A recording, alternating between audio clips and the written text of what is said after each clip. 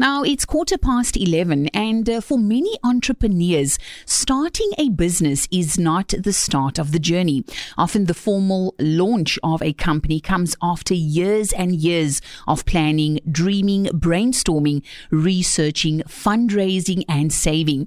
And sadly, according to the University of Cape Town, the Western Cape, the University of Western Cape, South Africa, has a higher startup failure rate of 70 to 80% of small businesses failing in the first 5 years than anywhere else in the world. Now, joining me on the line, according to Sandra Beswick, there are 5 key considerations for starting a business. A very good morning to you, Sandra. Good morning to you and to your listeners. How are you doing? I'm good, thank you. Yes, a beautiful Johannesburg day, blue skies and sunshine. Fantastic. I believe Cape Town is not having at the moment. Yes, absolutely. Well, Sandra, thank you so much for your time here at Helderberg FM today. And, Yes. I think we'll kick off with starting there. There's so many people that have the idea of wanting to start a business. And I think the challenge is, they've got the great idea of starting the business, but they don't really know how to go about it. So they've got all these brilliant ideas and they don't really know where to start. Could you share some of those considerations that you need to have in mind when you are considering starting a business? Yes. I think for the business owner, a big consideration is try not to borrow too much money when you start up your business. Mm-hmm. I know everyone says that capital is the most important thing to have, and you need to get money in to start a business. You can start like a side hustle and see if that works, or else give up your job and just try and get the business going. Mm-hmm. You must consider your cash flow. That's very important. That's the most important aspect of running any business. Yes. Is to have sufficient cash flow to meet your monthly commitments and to meet your supplier payments and to pay SARS and to pay everybody every month so that you don't get left behind.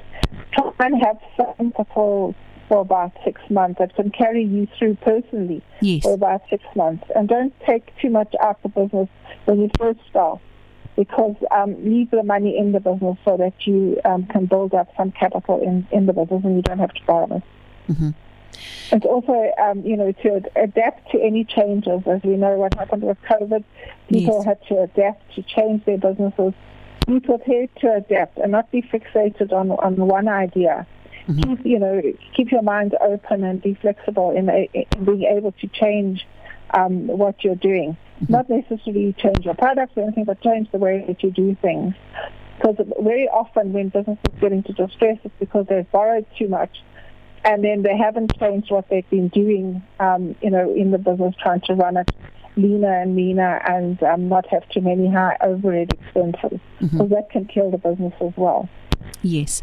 Now, Sandra, tell me, how important is it to have a business plan? Because, sometimes we've got all these ideas of starting a business, but what do you believe is the essential need for that business plan? I'm saying sometimes that you don't need a business plan, but you do. It helps to get everything written down on paper as to how you how you see the business, your marketing strategy, your products, your services, everything that you're going to offer. But that plan is not a stringent document. I'm going to say that it's not a fixed document. It must be, as I said, able to change. Yes. The plan has to be able to change. So you need to review your plan. Because you can have a plan today and tomorrow COVID happens and then what happens? Mm-hmm. So you have to be an open-minded and be able to change your plan at the drop of a hat like we had to do during COVID. Yes.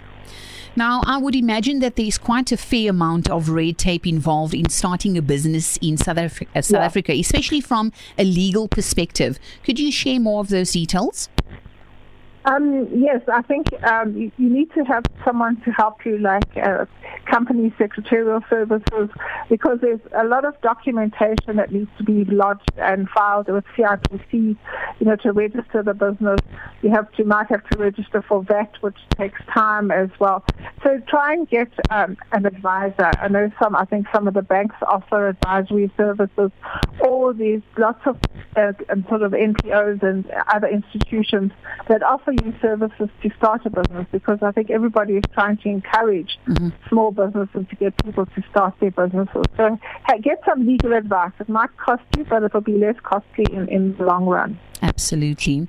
Now we're chatting to Sandra Beswick. She's the Senior Business Rescue Practitioner and Director of Fluence Capital. Sandra, I'd like to ask you, why do you think it's essential to know your market when starting a business?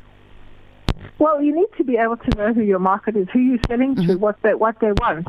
Yes. Because you could have a wonderful idea that you think is a wonderful idea, but does the market think it's a wonderful idea?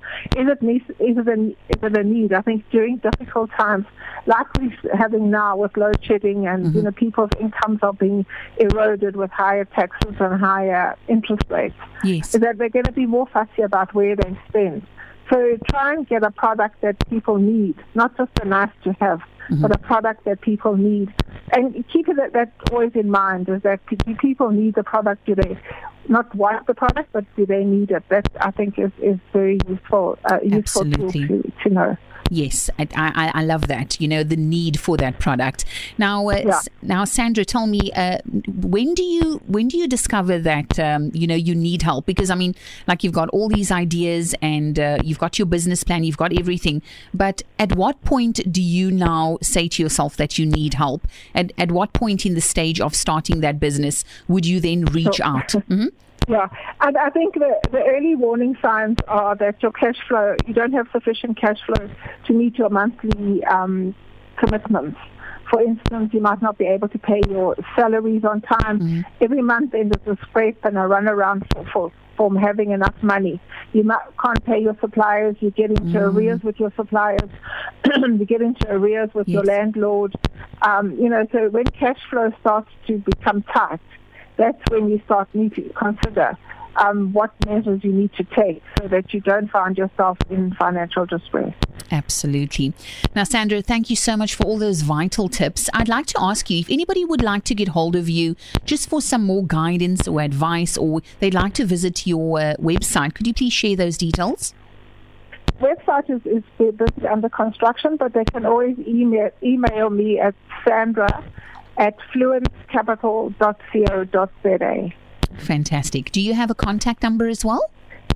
It's 082-338-5007. Fantastic. Well, Sandra, thank you so much for your time today here at Helderberg FM. We really appreciate all those tips in starting a business, and that really just gives us perspective of those wanting to start a business. Is there any closing words that you have, or advice or tips from a business perspective from your side?